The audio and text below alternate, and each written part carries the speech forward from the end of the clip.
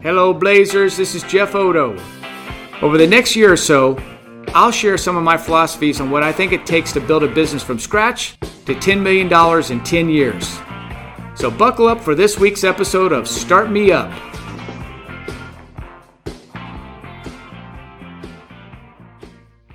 Hey everybody, this week we're going to talk about different types of clients and understanding the difference between the three.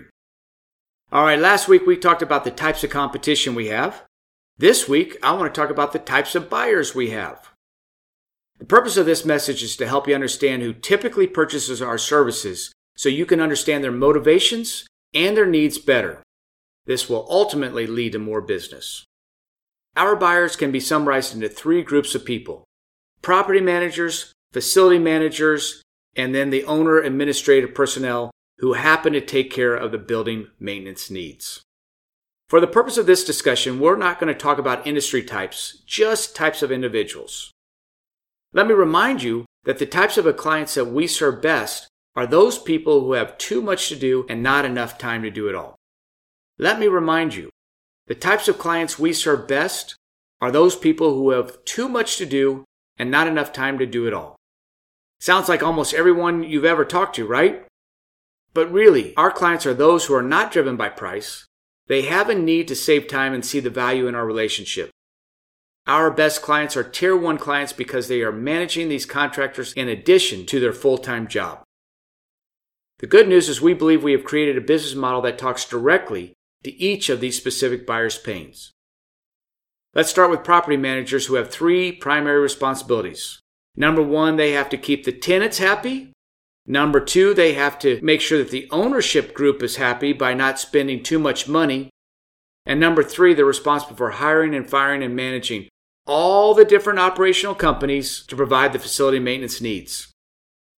Now, here's one fact I know is that the least favorite part of a property manager's job is the vendor management component of it, or what they would probably call babysitting 20 different operational companies.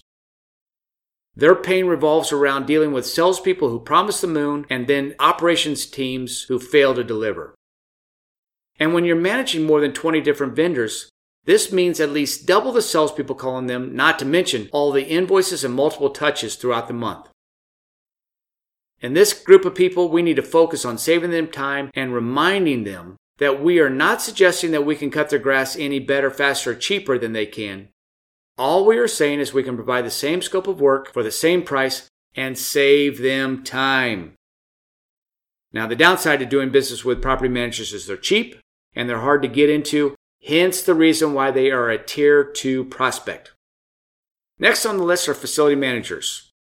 Their responsibilities and pain are very similar to those of the property manager, but they're not as popular as property managers, meaning that every salesperson in town is not whining and dining them like they do property managers.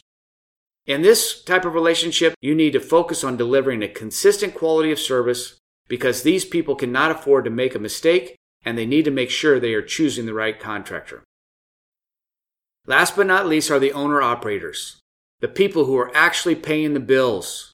These are the people who have the least amount of time on their hands, and every extra dollar spent with a vendor means one less dollar to their bottom line. The motivations for the owner-operators or their assistants, well, they're all over the place. Anything from money to quality of time to 100 other reasons. In this scenario, your job is to ask good questions and understand what truly motivates them. All right, obviously you should do that with any prospect, but especially in this group. And remember, whoever's asking the questions is the person who's in charge. So ask good questions that make them aware of their pain and that leads you to your value proposition. And then take great notes so that when you do make your presentation on why citywide, you can repeat exactly, almost word for word, what they said that they wanted out of their next vendor. And this results in you sounding like a genius and everyone getting what they want. All right, I want to leave you with a sales tip. We do not cost more money. Some people make the mistake of going out to market and saying, well, it might cost you a little more to do business with Citywide, but we are worth it. That is flat out not true. We don't want to be communicating that because we want to be priced in the middle. And most of our buyers want to avoid the highest and lowest because they want to be safe with their decisions. Therefore, we don't want to be promoting ourselves as the highest or even come in as the highest, nor would we ever want to come in as the lowest bid. Our position should always be, price is not an issue. We have dozens of contractors to choose from. You just tell me what your budget is, and I will do my best to work within those parameters. Thanks for listening to Start Me Up. I hope that you'll talk to your team about what you learned today and implement something specific between this week and next. This will allow you to keep building on the foundation for a successful citywide business. Rip along, my friends.